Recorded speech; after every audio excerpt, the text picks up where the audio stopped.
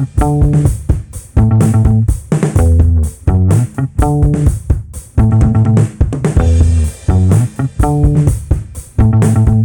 yourself. You're listening to E-Brace Radio.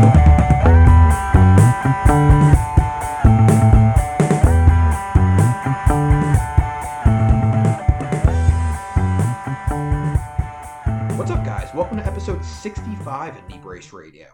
This one, not the whole 65 before, but a majority of the ones before, brought to you by the Wave Media Co. It's another edition of Let's Get Weird Wednesday. It is February 3rd, the year 2021. And Nick, you're in a blizzard. How you hanging in there, man? Yeah, I'm quite literally in a blizzard. I'm hanging in there, drinking my way through it, saying hunker down, not going to work. You know, because they tried to make me go to work today, and it was snowing until 3 p.m. You know what, Nick? I'm right there with you. I would not be going to work. I'd be drinking my way through. The only thing you have to worry about, though, when blizzards happen, you know what happens 9 months later. Oh, no worries there. Confirm. Not absolutely a single concern. 0% chance. Unless I can get my toilet pregnant. Well, I was going to say, that was one of the most underrated funny things Clem said when he was talking about getting his vasectomy. He's like, you barely have sex. But he's like, you don't have to worry about me shooting one onto the ceiling in the bathroom and all of a sudden it drips down on her when she's taking a shower. Like, one of the most underrated funny things he said that whole interview. But, okay, so 0% chance. I'll have you know, it's been cold down here. It's been cold down in the Carolinas, but I have not had to worry about snow. Also, same boat, though. 0% chance. I have to worry about that. 0.0. So we're in a good spot, Nick. So, you just been drinking your way out? Have you been doing any workouts? Have you done anything? Just watching the baby, lifting them up, doing some kettlebell swings with the baby, maybe? I don't need your fucking judgment right now. No, I haven't done shit, Kyle. Well, no, neither have I. Neither have I. Our Peloton is not getting here until the 11th of this month. Wait, you bought a Peloton? Yeah, I thought I told you that a while ago. So you're fucking... What? Ladies and gentlemen, this is point Breaking proof. News. Fucking Kyle's rich. Kyle is wealthy. I am not rich. Kyle is... Don't... It took a lot of savings. No. A lot of savings to get there. No. It did. Right now, as of right this moment, money. we have hard proof. Kyle is wealthy and he's holding out on me. No, I'm not. He's made secret deals behind my back with the Wave Media Co. And he is getting absolutely paid. I'm sending out feet pics on OnlyFans. That's what I'm doing. They want to see these fucking Fred Flintstone, Bilbo Baggins, hairy ass flat feet. That's what they want. But no, I haven't been working out. I went to the chiropractor though this weekend, and she was like, what's your level of exercise? And I lied, and my lie was that I go for walks. So it's not even like I'm shooting high. It wasn't even like, I do yoga and burpees. No, I go for the occasional stroll around the block. Me and Frank the Tank have the same workout schedule, except Frank actually is working out. And Frank actually loses weight. Yeah, dude, Frank looks good. Frank looks awesome. Good. I mean, we need to get him back on the show, but Frank, if you're listening, man, keep up the hard work. Probably not listening, but yeah, we'll figure it out. But keep up the good work, man. But when I was at the chiropractor, she said something to me that basically gave me a boner while I was laying on the table. She was like, because I just complain. I'm a complainer. I'd rather not fix it. I'd rather just complain about it. And Kaylee was there with me, and the chiropractor's working on me. She's like, oh my gosh.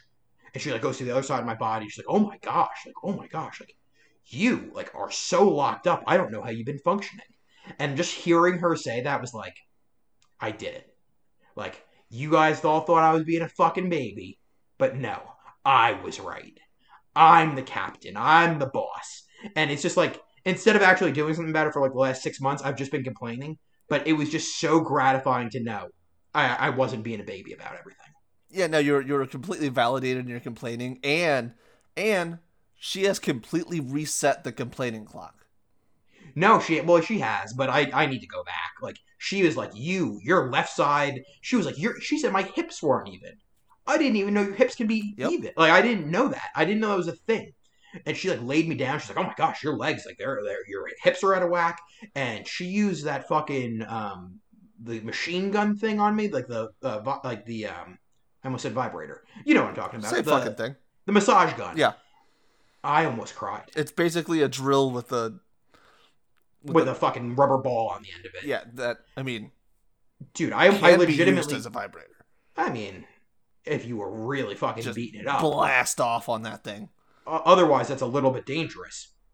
But I was like almost in tears during it, and I didn't like. Is it acceptable to cry at the doctor when they're stretching you and doing that shit? Because she like was stretching me. She's like, "Oh, you are not flexible." I was like, "Yeah, I used to hide from my college baseball coach. Like when I was in my peak performance, I used to have to hide from my baseball coach so he didn't yell at me when we were stretching." I was like, What makes you think that in the last 6 years I've been stretching even more?" I know that the one time that I've been to the chiropractor, he was adjusting me, and the first thing that he asked me was, "Have you been in a car accident?" That's how mangled you were? Yes. Did you lie and say yes? No, I said no. He was like, "Did you play football growing up?" I said, "Yeah." He said, "How long has it been?" And I was probably 23 or 24. So it was a solid 5-6 years. Yeah, he was like, "When's the last time you played?" And Nick likes sunflower, apparently. Yeah, apparently. Sorry about that. No, you're good. But yeah, no. He asked, "When's the last time you played?" And I was like, I don't know, like when I was 18. And he was like, "Jesus Christ, dude!" And I was like, "Yeah, I know." He's like, "I expected you to play arena football with how bad your body is." But being justified, we talked about it a few episodes ago, being justified in an injury or like complaining, it's the same as an "I told you so," right? It's like on that same level of like, see, I wasn't being a big baby. I wasn't being a pussy. Yeah. Like I had a justified reason to be a complainer and just sit there and whine. Now, what is better though? Is it better to whine and whine and whine? Or is it better just to get fixed? Because getting fixed requires like a lot of effort. Yeah, it does. But I think there's a threshold where you can complain for about 6 months. Yeah, 4 to 6 months, and then get it fixed, and like you know, like there's the relief and stuff like that. But anything longer than 4 to 6 months, it becomes like it comes in an issue for everybody around. Oh yeah. I also like don't like I wasn't like, you know, every day like, "Oh, my back. It would be like 3 times a week like, "Oh, I have a headache." And then she was like, "Yeah, you have like a nerve that's like whatever like in the base of your skull is." She was like, "This is like really bad. Like you have a lot of tense pressure on this. No wonder you're having headaches." And then she put the massage thing basically on the base of my skull, and I thought that she was going to knock my equilibrium out of place forever. You thought she was just massage gun your eyeballs out of socket? Basically. I also, whenever she adjusted my neck, I immediately wiggled my toes just to double check.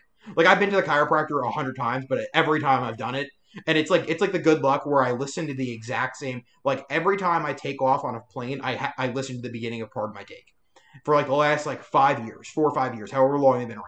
And it's been good luck to me so far. Every time I go to the chiropractor, they crack my neck, I immediately wiggle my toes. It's been good to me so far. If it ain't broke, don't fix it. When the one time I can't wiggle my toes, it's going to be broke to the point of not being able to be fixed. But fair. But at least I know I did everything I tried. You know, I mean, like I did everything in my power to keep the good juju on my side.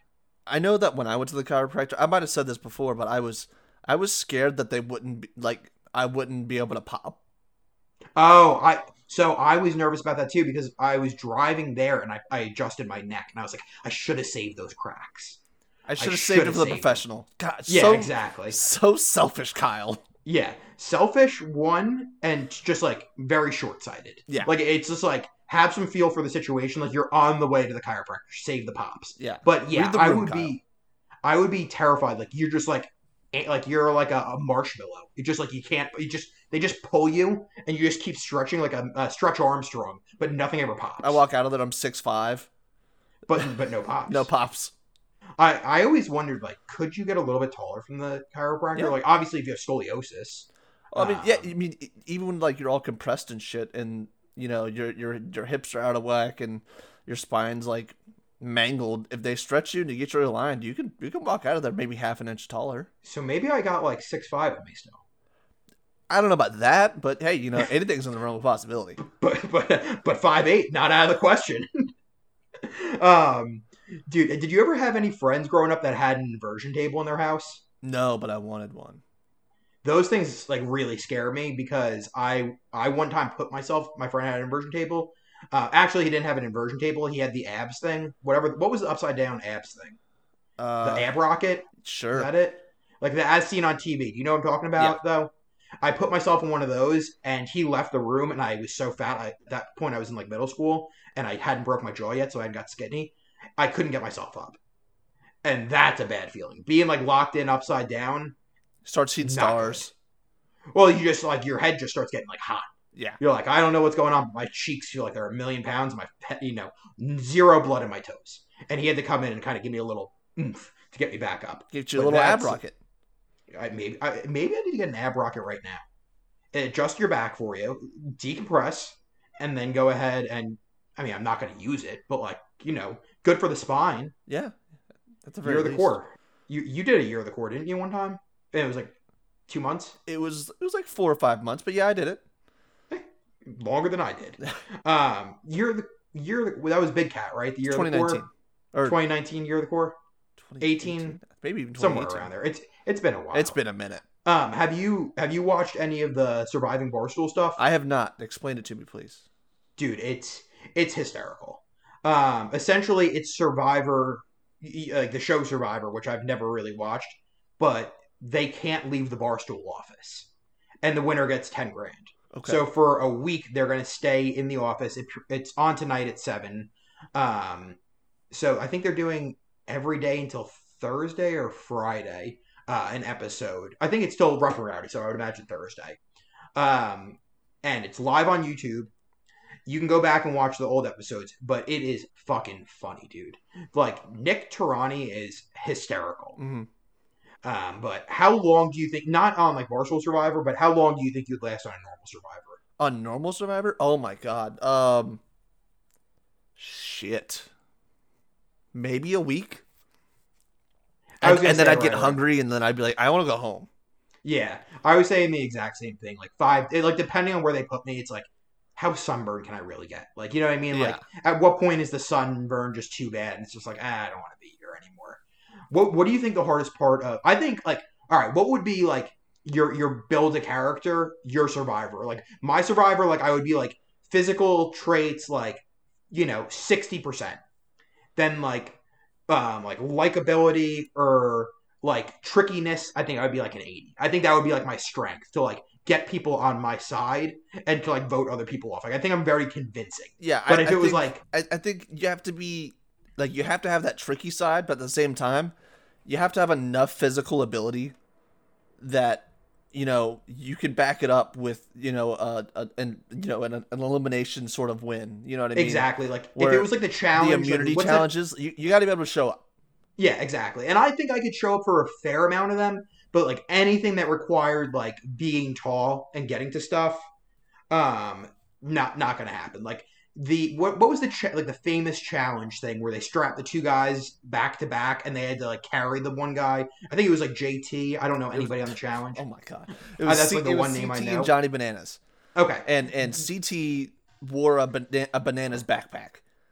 Yeah, and like once it got to that level of competition, I'm out. Like I probably would just quit at that point. But I think like the first like couple weeks or whatever, first couple episodes, I could be pretty convincing to be like, that guy over there, like, we need to get him out. And just like, also, what I think I would be really good at is being the guy that would be like, hey, did you like hear what Nick was saying? Nick was saying they wanted to vote out Timmy. Like, are you cool with that? And just completely making it up. And then it's like, maybe they go after you, maybe they go after Timmy, but I was the one who brought the news to them. Well, yeah, but then you run the risk of it blowing up on you. I know, you run that risk, but like I said, I'm here for a good time, not a long time. Oh, I'm not winning. I'm here for the money. I'm here for the whole shebang. What would be your traits? Do you think you'd be good at convincing people and scheming, or? All right, so let's break this down to 3 categories. All right. Okay. So we have physical, we have scheming, and we have leadership. Okay. I'm gonna put, and we have 10 points to spend.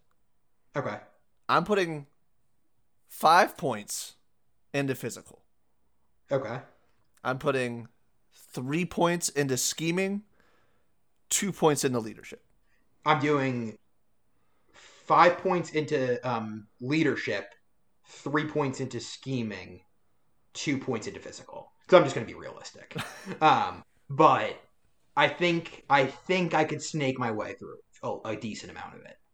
I feel like just having the sales background and talking for a living, I could definitely fuck. The thing is, like, if you can scheme your way out of the really physical people, you can level the playing field.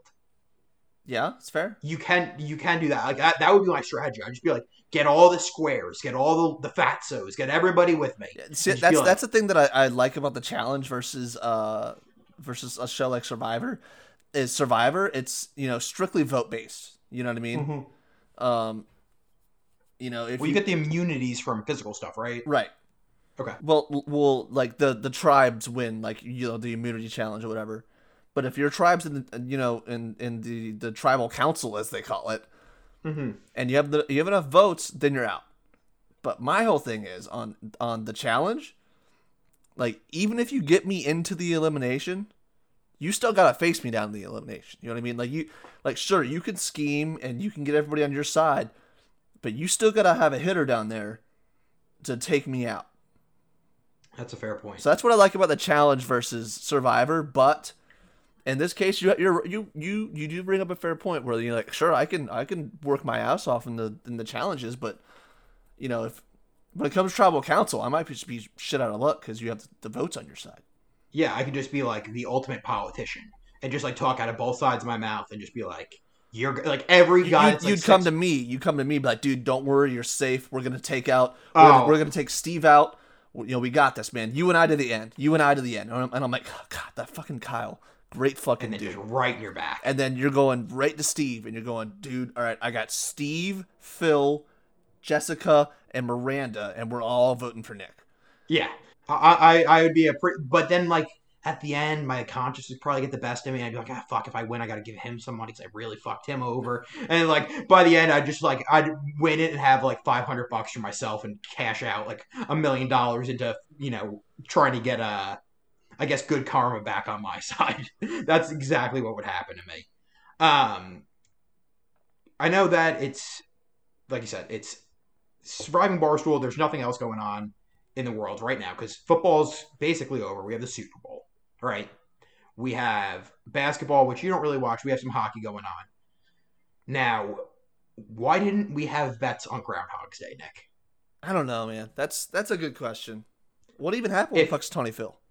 I don't know, but that's why we didn't have bets. Yeah, it's true because I could have told you anything and made you pay me, or I could have had to pay you because no one really knows. It's the dumbest thing in the world, right? It's the most antiquated, stupid thing in the world. It's so dumb. It's more dumb than giving the turkey the pardon for Thanksgiving. That was at least a little funny. A little bit funny. Well, it's actually the exact opposite because fucking de Blasio, he killed one time. He killed a groundhog. People don't talk about that enough. He didn't kill Chuck. That's a name, right? Chuck? No, Phil. Punxsutawney Phil. Okay, he killed Charlotte. So, R.I.P. Charlotte. But he laughed about it. Have you ever seen the video? No. He's like holding it. He's got like this weird glove on. Like it's like a hawk or an eagle handler glove. And just drops falconer. This thing. Yeah, and he drops it from like head height. Oh, no. And he's a fairly tall man. And it just hit the ground. I don't think it splattered, but like a sack of potatoes. Oh, yeah. It definitely knocked its head and just died. That's something that is not talked about enough. Like, that should have been, when that moment happened, we should have been like, how about we just leave this groundhog? Like, just let it be. Because, you know what? It doesn't matter. And I had at least 3 people over the last, like, week or so when I'm like, oh, cold day out today, huh? Like, checking out the grocery store. They're like, hopefully the groundhog sees its shadow or, like, whatever I don't even know what it is. Is it not? No, it sees its shadow. It's a shorter winter. Is that correct? Dude, you were asking the wrong person. Okay, we're just going to go with that. Okay. That if it sees its shadow, like, and it's whatever. And I'm like, why? Like, what you're going to base your winter off this? Like, we have science, on our side too. Like we have a farmer's almanac that I'll trust before a fucking groundhog. Yeah, exactly. And that's always wrong. So like, why not just go ahead and be done with it? we need to stop bringing animals into shit. Like, and we're a mental health podcast, right? Pro mental health. For sure. The anxiety dog. Can someone explain this to me? I don't need a dog to tell me I'm having an anxiety attack. I can tell you exactly when it's happening. Yeah, when I can't catch my breath for 10 hours, I think I'm having an anxiety attack. When I can't sit still and I'm rubbing my eyes raw. When I was in high school, I rubbed my eyelids raw and I would pull my ears. So if you ever see me out in public messing with my ears or rubbing my eyes, it just means I'm having a panic attack. You can just leave me alone. I don't need a dog to tell me this. And honestly, when a dog, if it was trying to get me to calm down, I'd be like, I know. Leave me alone. Like, I'm the grumpiest fuck when I'm having an anxiety attack. Just leave me alone. Yeah, like, if you just see me sighing a lot, it's because I can't catch my breath and I feel like I'm going to die. Yeah, I think I'm having a heart attack, even though I haven't had a heart attack, but I've had a heart attack every day for the last 7 years. Every day. Convinced. Yeah, don't worry, Fido. I got this one covered. Yeah, exactly. Like, you know, if I just think about if my dogs are like, obviously I think dogs can tell when you're grumpy, and I'm just like, leave me alone. Go in your bed. Like, leave me alone. Wouldn't help me at all. Is that safe to say? When I'm sitting on the couch and Findy's in her bed and she, you know, I'm watching something on TV and I hear her off in the corner and go, and I'm like, excuse me, that's your bed. This is my couch. Yeah. You don't get to yell at me, young lady, about how you want to be on the couch right now.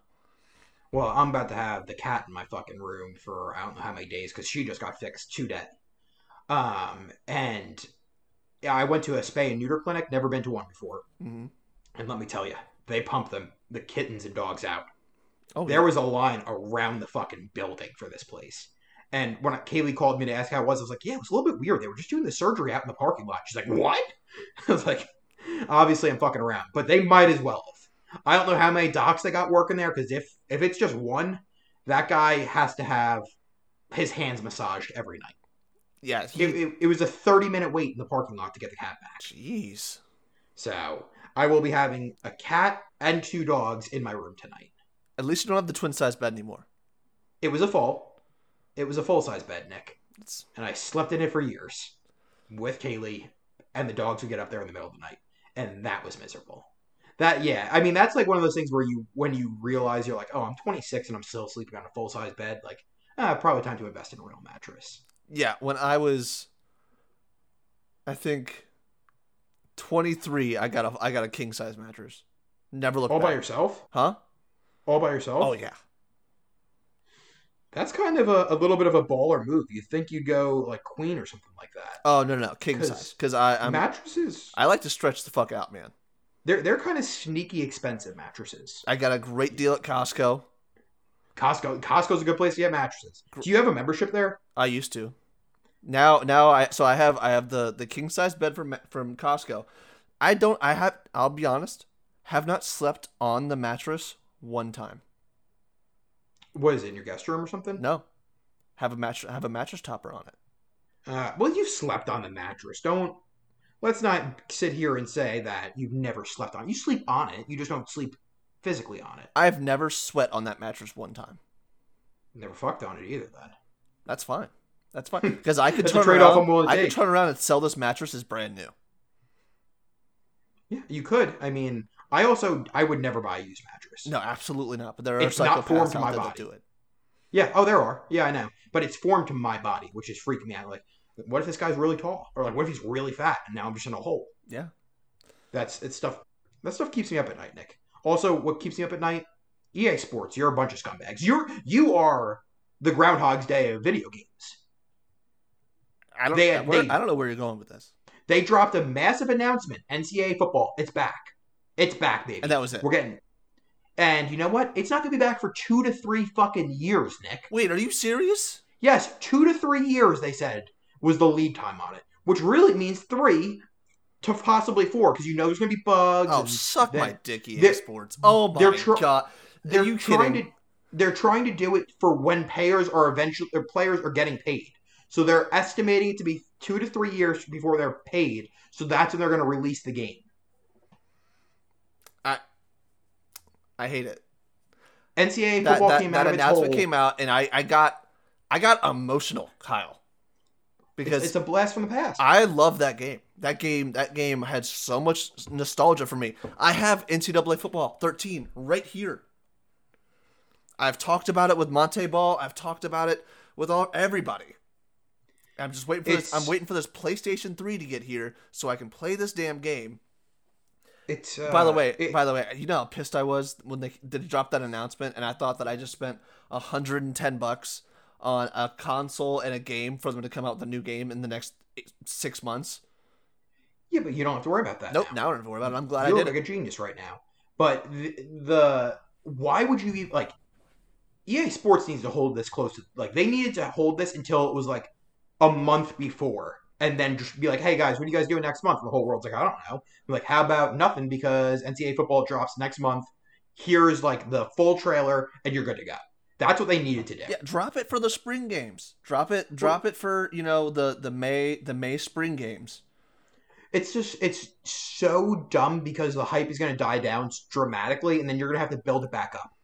Why not just have it peak? Cut all the middle shit out. Just have it peak. How many shitty games is EA going to have in between now and then, right? Oh, at least 2 more shitty Maddens. And then they're going to be like, "Oh, why is there not enough hype for NCAA?" Well, because you've ruined Madden, and you're going to ruin this game. Yeah, exactly. Just give us Road to whatever it was, Road to College, not Road to the Show, but like Road to College again, and that's all we're asking for. Make it exactly the exact same game as 14. Dude, Dynasty Builder, whatever the fuck it was called. Yeah, that's what it was. Yeah. Dynasty Builder. Make it the exact same game, just better graphics. That's all we want. It's the same with Call of Duty. Like, if Call of Duty just kept Modern Warfare 2 the exact same and just kept coming out with new maps, it would be the best game ever. Yeah. There's no need to reinvent the wheel. There's no need. Just keep giving us new maps. Even DLCs that I have to buy, I'll spend $20-$30 a month on a new map. Mm-hmm. Exactly. It's just a cash cow. But I don't know, man. There's a lot of hype in the world right now over this video games. There's a lot of hype over Sean McVay's girlfriend or wife. Because apparently that's right in the middle. That's what got Jared Goff traded, I think. Part of it, at least. Was that confirmed? The leaked text that was said, I would pipe Sean McVay's girlfriend, which all-time lie. Saying I would pipe somebody, yeah, classic. Yeah, that's a 2016 line right there. But it still plays. It absolutely does. And as I stand before you, Jared Goff, you hit the nail on the head. I would pipe Sean McVay's wife. Mm-hmm. Like, she's a good-looking lady. That is gorgeous. And knee-jerk reaction, who won the trade? Matt Stafford, because he gets to play under Sean McVay and that wife. Jesus Christ. And he doesn't have to play against or play behind a horrible offensive line and has a chance. He's only 33. He's still got 3 years in his prime. Mm-hmm. Like, I mean, you're on record saying Hall of Famer. This may get him to the Hall of Fame without a shadow of a doubt, right? If he stays healthy for the next 2 years. Oh, I think absolutely. Yeah. I mean, Matt Stafford is coming to a franchise where they're in complete win now mode. Mm-hmm. They're coming in with, Matt Stafford. They're coming in with Jalen Ramsey, that defense, Aaron Donald. I mean, I'm looking for Matt Stafford to have a gigantic year next year. I forgot. I don't even know their running back's name. It's but he was the highest rated. That's exactly how unknown he was. Was the highest rated or highest graded Pro Football Focus running back. It's like his schemes that he make that Sean McVay has. Again, I was never on the right side of the Rams this year. Never. I don't know if I should blame McVay or if I blame Goff or whoever, but my knee-jerk reaction was, oh my God, the Lions won this trade by so much. It's not even fair. Mm-hmm. But as I look at it, if they can get back to the Super Bowl, they don't even necessarily have to win it. But if they can get back, the Rams won this trade without a shadow of a doubt. It's just good for the Lions. Okay, the Lions get 2 first-round picks and a third-round pick, and Goff. Jared Goff has a gigantic contract, mm-hmm. Which is not conducive to them, rebuilding. Well, I was going to say, actually, it's the opposite. It is good for them to rebuild because they know their money's all sunk there. But now I think they have 4 first-round picks over the next 3 years. Okay. I want to say. They have a lot of first-round picks, but again, first-round picks, like, do they really mean anything at this point? Like, obviously they do, and I don't know. I kind of almost think, like, having just a shit ton of picks is better than having, like, 2 first-rounders, no second, no third, and, like, 4th, 5th, you know what I mean? Like, I feel like it's almost just better to, like, put up a million shots and try to land guys in rounds 2, 3, 4 than it is to have 2 first-rounders for the next 3 years. Yeah, I mean, but I don't know, man. It's all conjecture at this point because, you know, we're yet to see either of them in a, you know, an LA or Detroit uniform. But we do know the known quantity, which Matt Stafford is a Better great quarterback. Yeah, Matt he's Stafford a very is, good quarterback. by my standard, a Hall of Fame quarterback. Just been surrounded by shit talent. Yeah, they said in his career he's had 1 defense that was top 10 in scoring. I mean, if you just like just looking at his stats by themselves without putting it next to, you know, his win-loss record, tell me that's not a Hall of Fame quarterback. No, you're right. I mean, and he's done all that despite the team that he's been on. Yeah, and so that's why I think LA in the long run wins this trade, because I mean, if Tom Brady is the standard, or if Tom Brady's more the exception, but if, say, Drew Brees is the standard, you know, Drew Brees was 41 this year. Yeah, 40. Yeah, and Matt Stafford's 32, 33, 32, 33. Then however, LA's getting 8 to 9 years of a quarterback. Assuming he doesn't get hurt. He has been far more injury riddled than Drew Brees. To be fair, he's been playing behind a much worse offensive line. So you need to also, you're playing in Detroit where, like, I'm pretty sure they have, like, a dude from the street as their team doctor. I feel like everybody in Detroit, like, any good player in Detroit inevitably gets hurt.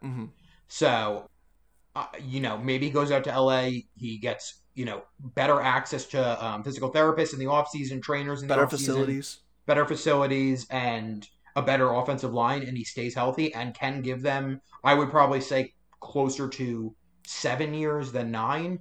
But still, if they can get 5 quality years out of him, yeah, you're right.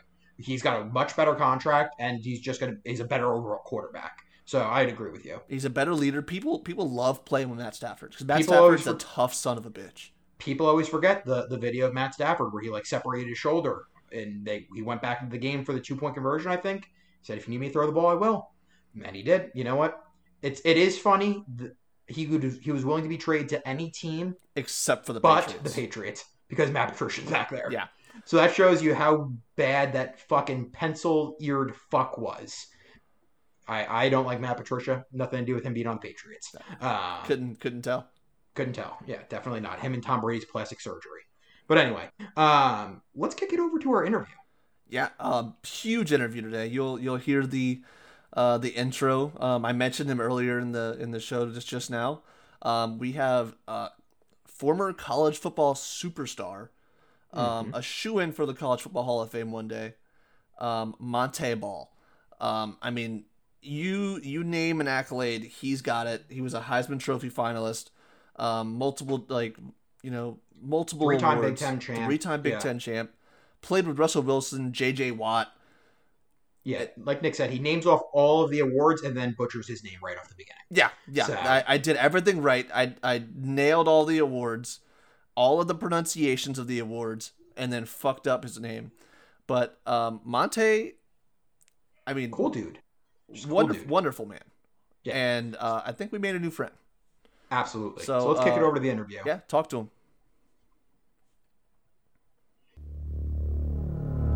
I am a real American.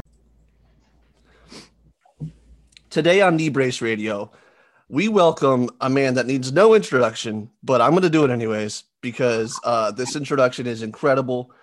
He's a 3-time Big Ten champion, 2-time consensus All-American, 2-time All-Big Ten, 2-time Amici Dane running back of the year, 2-time Jim Brown Award recipient, Big Ten Offensive Player of the Year, Doak Walker Award winner, Archie Griffin Award winner, and Heisman Trophy finalist. The Wisconsin superstar himself, Monte Ball. Sorry about that. How are you, sir? You're good, man. You're good. I nailed it until the end. No, it's fine. I always tell people tomato. So please don't feel bad about that. But I'm doing well, man. I'm doing well. I want to thank you guys for reaching out to me and wanting me to hop on. This is awesome. Absolutely, man. We appreciate it. Yeah, I don't know why you're appreciating us, because who wouldn't want to talk to you? You're a college football legend. So let's just hop into the beginning.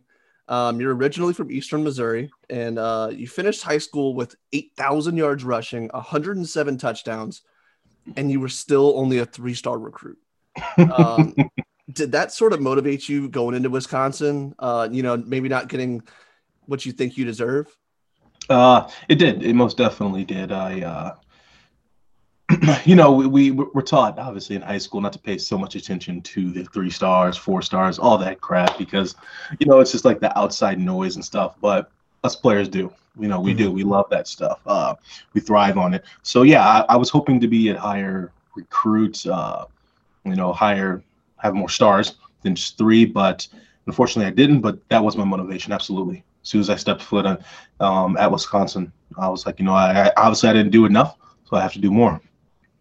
Yeah, luckily we're a little bit removed from your time at Wisconsin. When you were coming through high school, was Wisconsin the number one? Wisconsin like where you wanted to go, or was it since you were a 3-star recruit, you didn't get looked at by Alabama, Ohio State, somewhere like right. that? It's funny because it was between. So I had about 8 to 9 offers, and it was between Iowa, Wisconsin, and Stanford. I didn't want to go too far away from home, so I, opted out of Stanford. So it was between Iowa and Wisconsin, and I actually took, I think it was 2 visits to Iowa, and I liked it, but it was still missing something. But then once I took my official visit to Wisconsin, it was it. I was like, this is where I want to be. This is where I want to play football at. This is the stage that I want to play football on. And of course, I wanted to follow in Ron Dayton's footsteps. I wanted to go to a program that, appreciated their running backs, gave the running backs the football, and, put some big guys in front of them. Absolutely, man. I have a question about the ranking process coming up through high school. With baseball, you can improve your ranking by increasing your velocity pitching or, running a faster 60-yard dash. It seems like it's a lot of subjective stuff when it comes to football. You had great high school stats and you were only 3-star. Did they give you any explanation of why that was? They didn't actually. No. So I think, some of those platforms, rivals.com or anything along those lines. No explanation. No, you don't even know where they get the amount of stars from. Mm-hmm. I think maybe just because I was from a smaller area and there's just not that much exposure. But it's no explanation, no reasoning behind it. And I know that it affects the psyche of some players because that lack of explanation, or there is no explanation. So it kind of messes with some people. So I actually never really thought about that. Hopefully they have changed that up. Yeah, because it just doesn't seem, like you said, very fair. It could mess with their psyche because literally it doesn't seem like you could have done anything better, except for maybe, I don't know, like throw 20 touchdown passes through your college career. Like, what could you possibly have done better to get a better ranking? Because obviously when you got to college, you proved that you should have been 4 or 5-star, probably, or at least a 4-star, probably a 5-star. So that's kind of crazy. It blows my mind a little bit, but I'm just thinking that because I have a baseball background, I was just curious. That's gave you an explanation. No, I like that question. No, because I never actually even thought about that. They don't, unfortunately, and they need to start doing that actually, if they're not already doing it. Mm-hmm.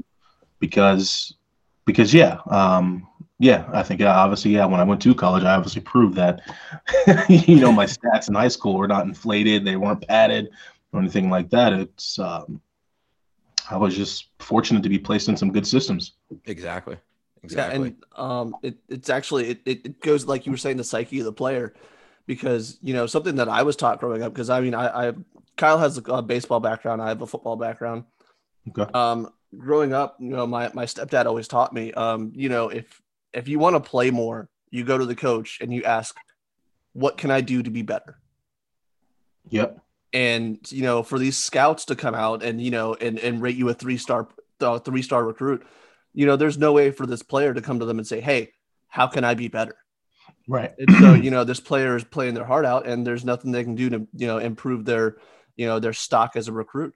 And I mean, look at a player like your fellow Wisconsin alum, J.J. Watt.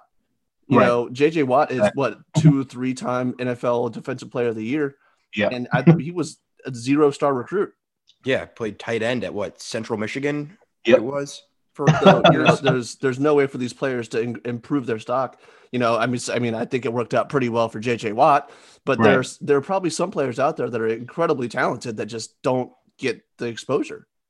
Yeah, that's a great topic, man, because even though I played in a smaller town in Missouri, right outside St. Louis, I was only a 3-star from that area. So yeah, I can only imagine other areas that are people struggle to find on the map. Mm-hmm. I can imagine how much or the lack of exposure that they receive. And I'm right there with you. I'm thinking right now in my head how many players are slipping through the cracks, how many great players are not being recognized, and how many great players are just not given the same opportunities as others. I hope that they expand and they just have more boots on the ground, more people going out, more scouts going out, diving into these backwoods high schools. You know what I mean? Because I think that's what they need to do. Because J.J. Watt's a great example. Yeah, Josh Allen is another one that comes to mind, where he was a guy that was in, I guess he was in Northern California. Went to JUCO. Went to JUCO because Fresno State didn't want him. Now look at him. But anyway, it's just something that kind of popped in my head. But coming off that ranking system, when you got to Wisconsin as a freshman, did you feel like there was any different treatment between a 3- and 5-star recruit, or do you think that they got any different opportunities right off the bat? They didn't have to prove themselves quite as much?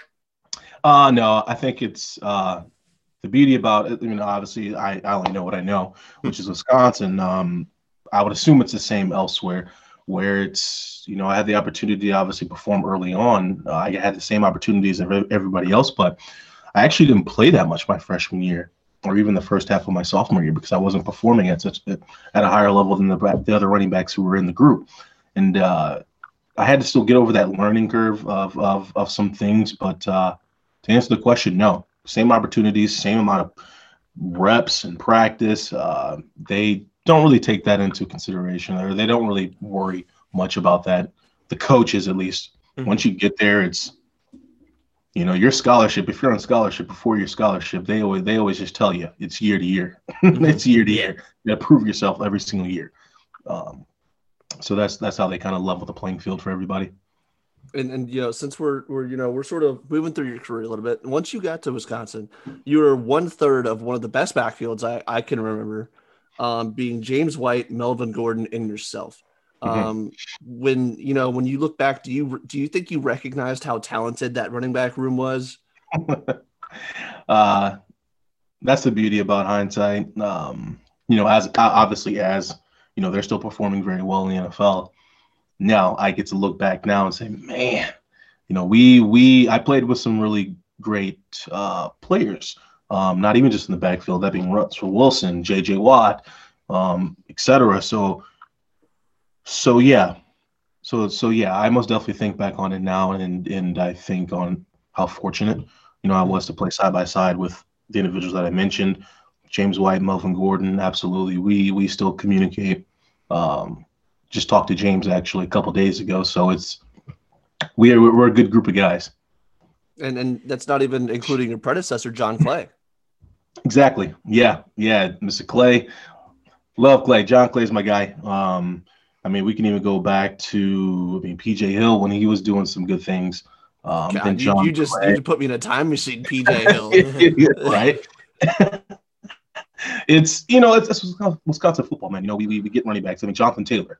Taylor, honestly, with what Jonathan Taylor did in the NFL his rookie year, that goes to show you that his stats in college were not padded. They weren't against, weak schools, all that stuff. It was not a fluke. He's a great running back. So when I think of Wisconsin running backs, I feel like guys are always there for 4 years. I don't know if there's any facts behind that, but I feel that way. Do you think it is a little bit odd since the NFL kind of undervalues running backs that guys at Wisconsin will stay all 4 years, put some extra miles on them, and then go like into the NFL draft instead of leaving after 3? Yeah.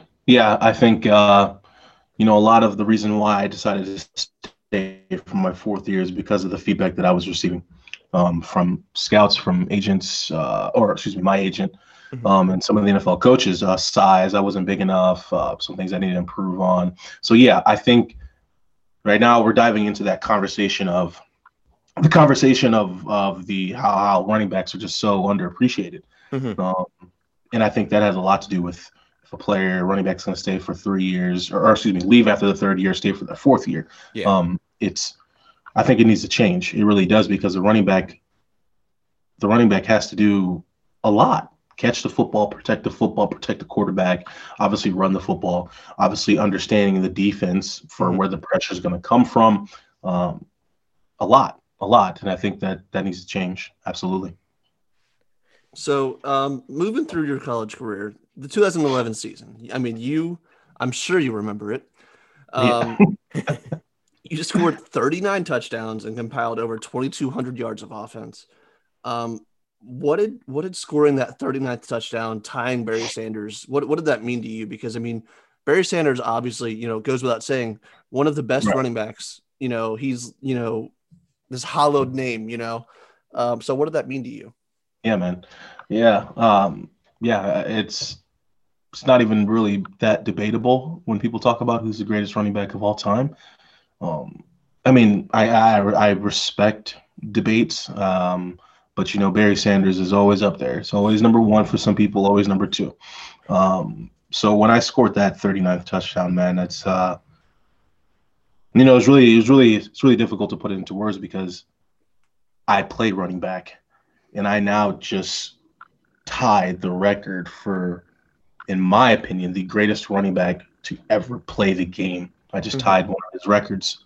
It's difficult to put that in words, because it's, you grow up wanting to do that stuff, and when it happens, it takes some time to set in. Obviously, I've had time now, and how I would put it into words now would be, it's a blessing. It's absolutely a blessing. It's something that I'm going to take with me to my grave, because at this current moment, I don't think anybody's gonna tie with us or beat it. So it's up there, and I'm fortunate. I loved it, and the 2011 season was one heck of a fun season. Gosh, the memories. I'll let you guys go and ask your questions, because I can go on forever about the 2011 season. That's a remarkable year. We'd love to hear it. We like that's what we want. We like, for us being, the fans of the sport, it's kind of hard to put ourselves in the shoes of someone that scores 39 touchdowns against Division 1A opponents, right? In the Big Ten, not even like in like the WAC or something. I always like to tell people too, the Big Ten too. Michigan State had, I think, those years, the Big Ten football had top 5 defenses in all of NCAA. That being Michigan State, Ohio State, Penn State. Those defenses were ruthless. So the 2011 season, man, I mean, obviously it helped a lot getting Russell Wilson. I mean, you get a quarterback like that, that's going to open up some running lanes. That's going to, that complement for the aerial attack and on the ground. But it's with his leadership and just honestly with the talent that we had, as we all know, we were one Hail Mary away from the national championship game. So that season is a remarkable one because of how we rallied together, how we came back, how we fought, how we played. We even lost to Michigan State in the regular season, came back in a Big Ten championship game, and got them back. So would you say that 2011 team was the best out of the 3 that won the championships? Oh yeah.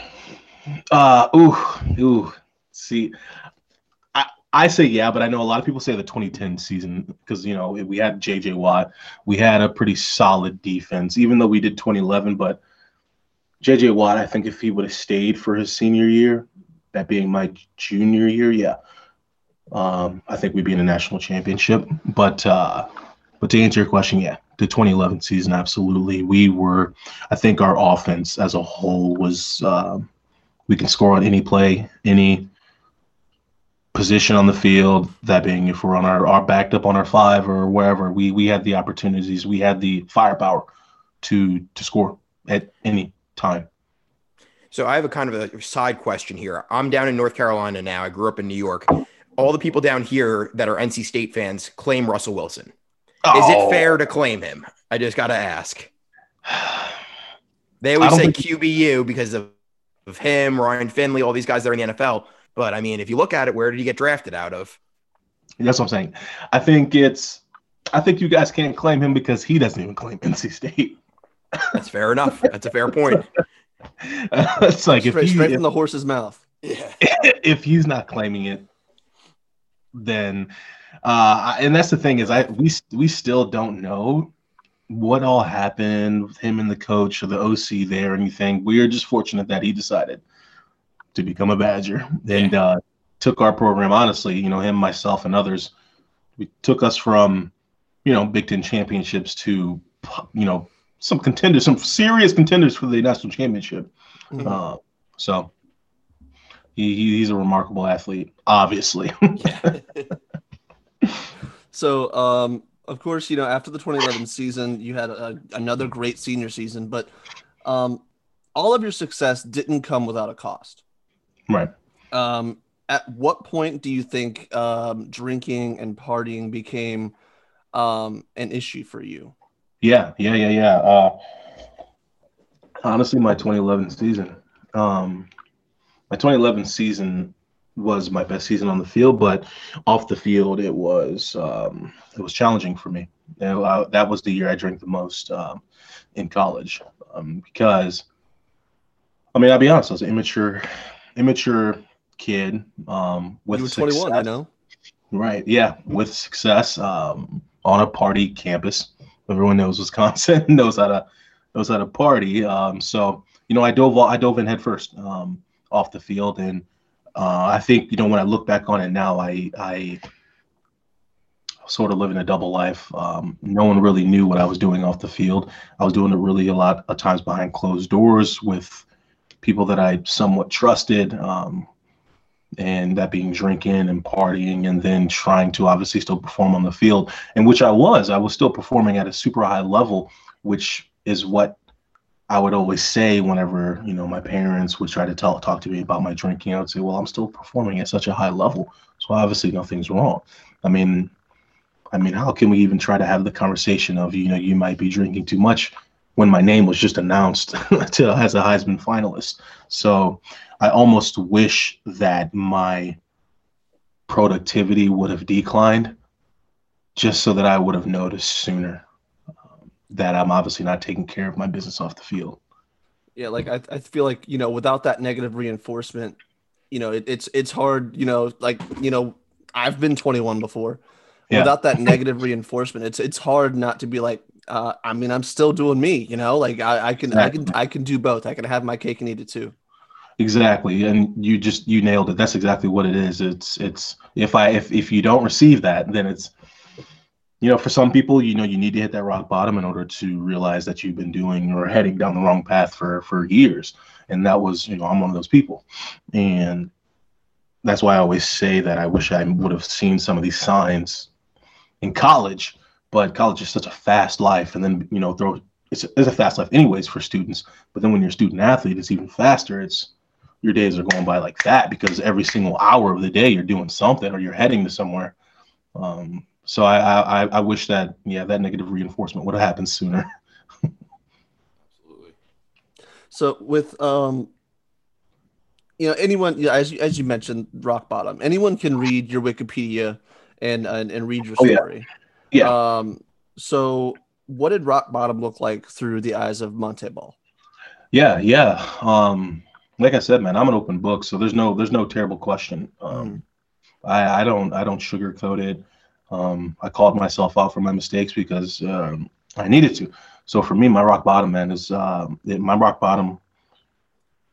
My rock bottom was watching the Broncos win the Super Bowl from jail. Mhm. That was my rock bottom.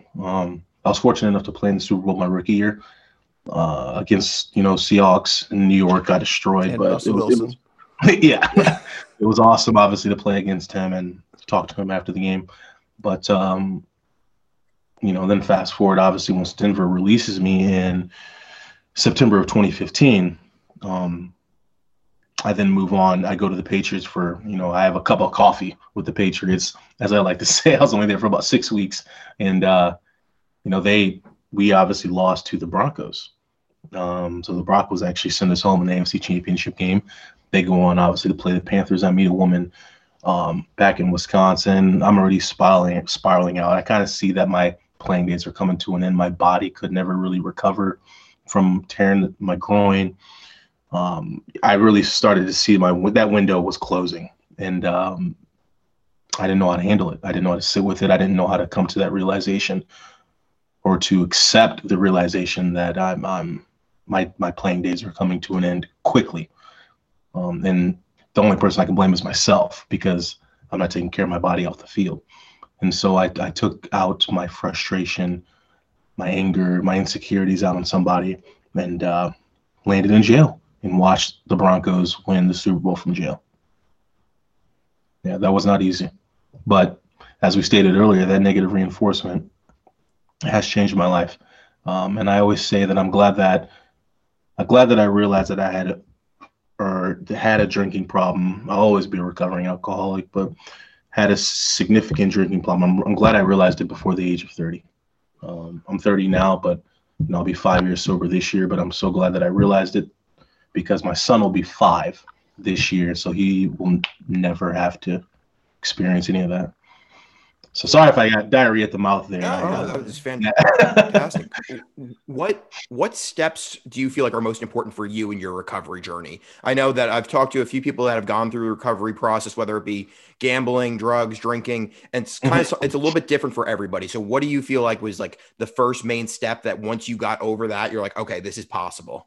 Yeah. And sometimes it sounds cliche, but I always warn people, when we say cliche, it's just always remember too, there's a lot of science behind it too. There's been a lot of research behind recovery. And so to answer that question, the first step is you gotta be true to yourself. You gotta be honest with yourself. You have to realize that there is a problem. And I think obviously if one does not come to that realization, then anything else they do to try to maybe help with whatever that is they're dealing with, whatever they're suffering with in silence, with that being substance abuse, it's just going to be a Band-Aid that they're putting on a gunshot wound. Mm-hmm. If you don't realize that there's an actual issue, if you don't have that self-reflection, if you don't figure out why you were excessively using, what was the reason for it, then you're setting yourself up for a very, very shaky foundation. Mm-hmm. Hopefully that answered your question. No, yeah, it did. Yeah, no, and I think I know you said talking about diarrhea in the mouth. I don't think it is at all, because I think for anyone out there who has reached that rock bottom, they can relate. They can relate to needing to see that from the bottom looking up. Yeah, and that's what I do a lot now, man. When I do my talks, when I speak to certain groups, obviously I can't, my goal is to make it relatable. I can't say, oh, you remember that time when you played in the Super Bowl or when you played next to Peyton Manning.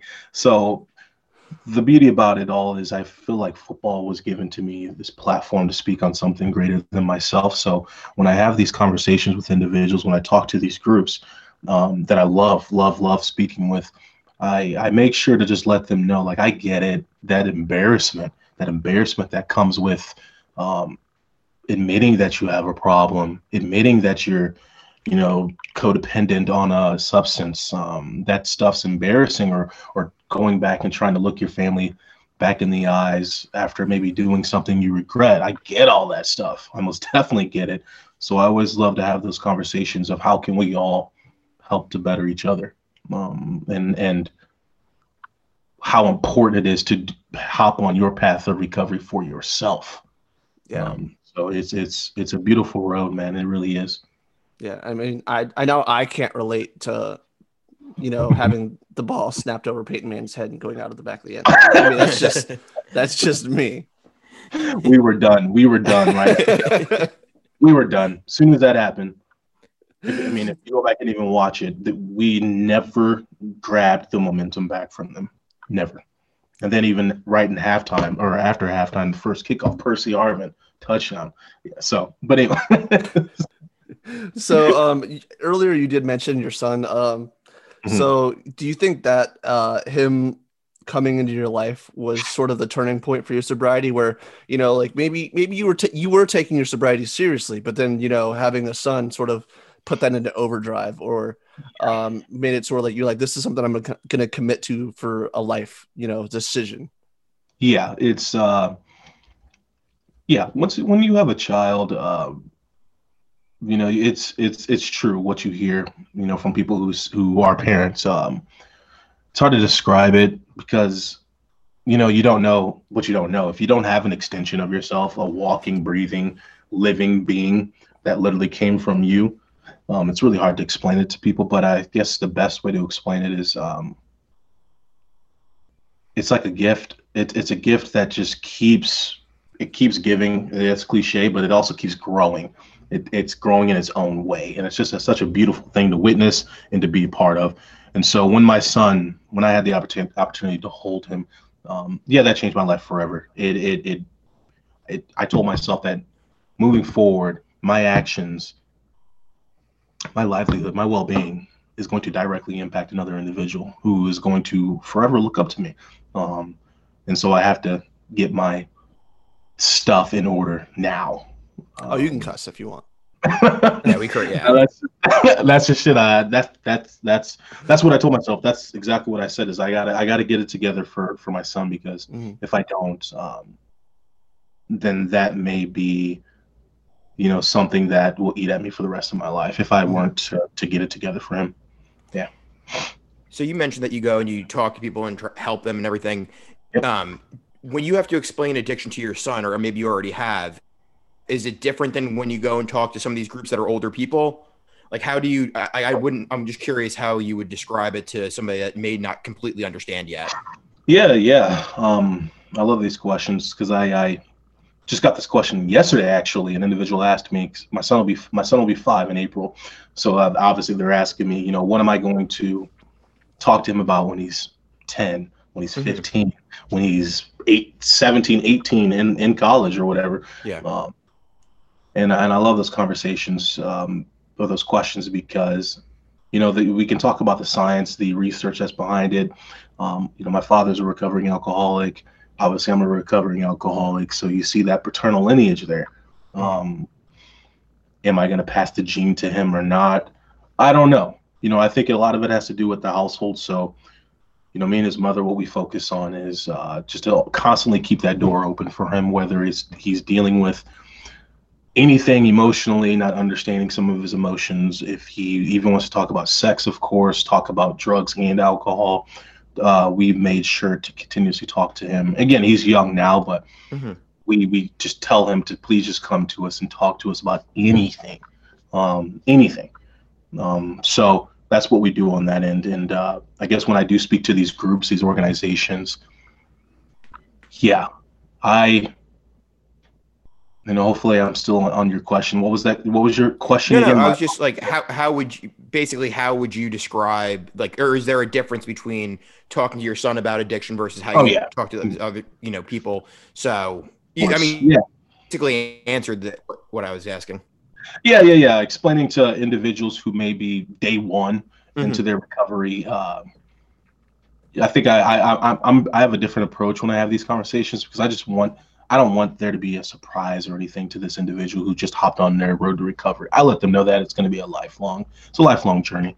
Don't expect for next week for you to be this different person and someone who's never going to have the cravings for partying or drinking or smoking, what have you, whatever it is their choice of drug is, or eating. it's a lifelong journey. You got to continuously work at it. You got to hop into AAs. You got to hop into anything. You have to continuously craft your tools. Mine is therapy. I love therapy. I love therapy, and I love helping people. Helping people is like my drug now. Helps me to stay sober, whether that's helping out the homeless population here in Wisconsin or helping out our marginalized populations, other marginalized populations here in Wisconsin. Staying busy and doing stuff like that helps me to continuously craft, what I craft, my tools to help me stay sober. And it, it's a new journey for me that I'm enjoying. Exactly. I'm not out there banging my head up against other people. So it's awesome. It's a beautiful journey. You sort of just answered my next question without even trying to. It's, what made you decide to become an outreach specialist? Because that is what you're currently doing. Like you said, you speak to organizations and groups, but also day to day you're an outreach specialist. So could you sort of tell us what being an outreach specialist entails? Yeah. As well as, what made you want to do that and give back to the community that you already brought so much joy to Madison, Wisconsin with your playing days. So yeah, what made you want to do that? Yeah, I love the question. So I work with the Wisconsin Voices for Recovery, and I'm an outreach specialist for them. And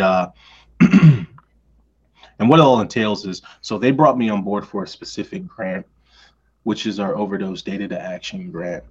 And with this Overdose Data to Action grant, the goal is to provide linkage, education, and support for our communities of color here in Wisconsin. The goal is to support diversity in recovery. Here in Wisconsin, and obviously possibly other states as well, we're seeing a significant decline in engagement from our communities of color in recovery. And then also we're seeing a significant increase in the amount of opioids and other drugs that are happening or being distributed throughout these communities. So with my grant, I do outreach with it. I speak to other Black and brown stakeholders in the community who own their organizations or who, work with some powerful organizations. And our goal is to put together action steps for how we can increase engagement, break through that barrier of trust, keep breaking down the wall of stigma that surrounds reaching out for help, and most importantly, obviously, just dumping as many resources from the university as we can into these communities. So I am technically the bridge. Obviously get a Black person for this, so I think my organization did a great job on that, to go and talk to these communities and to say, hey, you can trust us. We got the right resources for you. We can help you out, with some of the healthcare disparities that you're facing. So that is the work that I do day to day. I put together it'd be a little different. I mean, it might be 2021, but Monte Ball walking into the neighborhood is a little different than me walking into the neighborhood being like, hey, you guys need some help. And that's the thing. I obviously have lived experience. I get it. I get how difficult it can be to walk in and try to ask a therapist for help, to sit in the lobby. I get all that stuff. I get making mistakes and feeling as if you can't rebound from them. I get all that stuff. So I think they did a wonderful job of picking me. I'm biased, of course. But I love what I do. I really, really do. And I'll continue to give back to Wisconsin, because even through my roughest times, Badger fans still rally behind me. And I'm grateful. Absolutely. Do you think it might be even harder for people to, they may admit that to themselves that they have a problem, but to openly come out and say it and say, hey, I'm going to go to therapy, that almost might be harder. I know just from, going through my own stuff with mental health and my friends, they'll admit like, oh yeah, I'm anxious, I have anxiety, but they just refuse to go see a therapist. Do you think that stigma could possibly be one of the bigger issues as well? Yeah, there's a lot, man. There's a lot. I mean, we a lot with our Black communities and brown communities.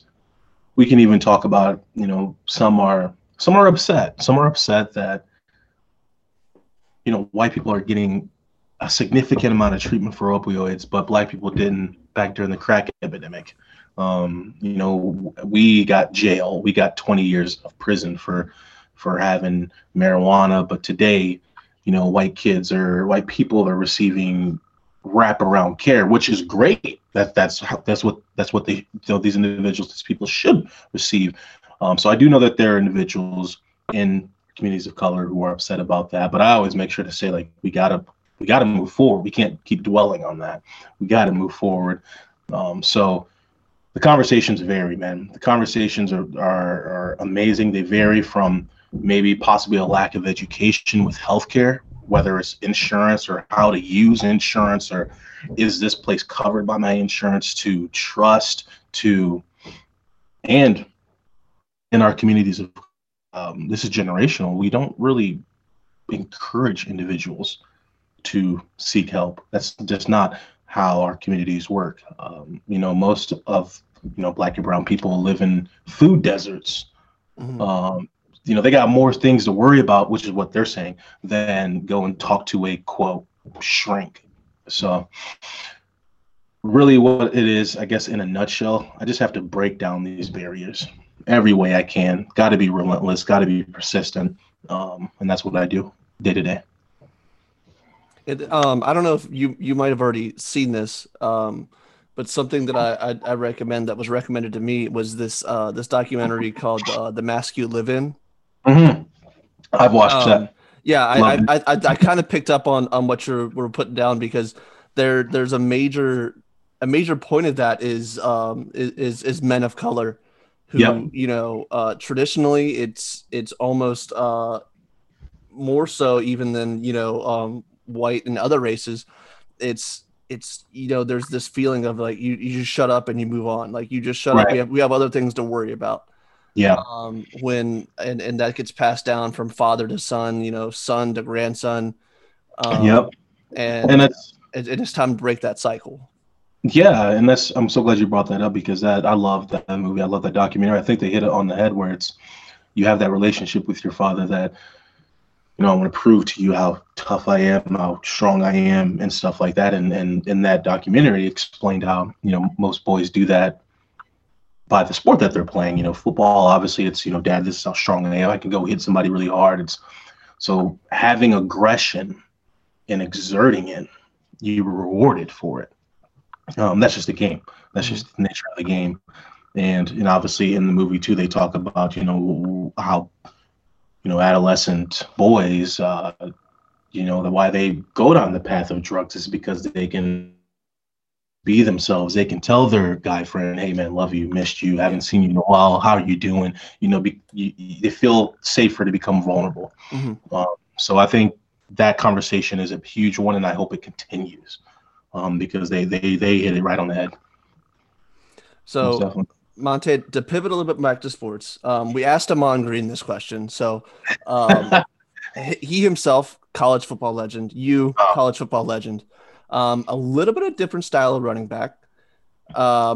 So we asked Ahman Green, would you rather juke someone out of their shoes or run them over? He said unequivocally, run them over. Run them over. Run them over. Yeah. Run them over. As beautiful as a juke can look, as great as it feel, I think it's second place. You know, first is running somebody over. That's, again, the nature of the game: aggression, dominance, exerting or snatching the will. I don't want to say actually snatching the will from the other player. That's and that's what you get when you run a player over. It's a statement too. It's a statement for the entire team, like your team. Like, okay, we came to play today, and then obviously a statement for the opposing team. Like, if you're in our way, and we're gonna run through you. So yeah, just run them over. Absolutely. Just run them over. All right, Monte. Well, I'm tapped out. I got nothing left for you, man. I can't thank you enough for coming on. This was incredible. And thank you so much for you know, being open with us and not being afraid to, you know, go into these sort of unstable discussions. Yeah, man. Yeah, and I think first off, I think what you guys are doing is awesome. Love the name, by the way, Knee Brace Radio. Love it. I love that. Um, let's continue this relationship because I have my podcast with my brother-in-law. Let's continue this. We can do some fun stuff. We can most definitely do some fun stuff. Do some contests, some competition, some stuff. Let's keep building on this, guys. Sounds good to us. Sounds perfect. All right, man. Where can people find you online? Yeah. You guys can find me on Twitter at MonteBall28, Instagram MonteBall, Facebook same.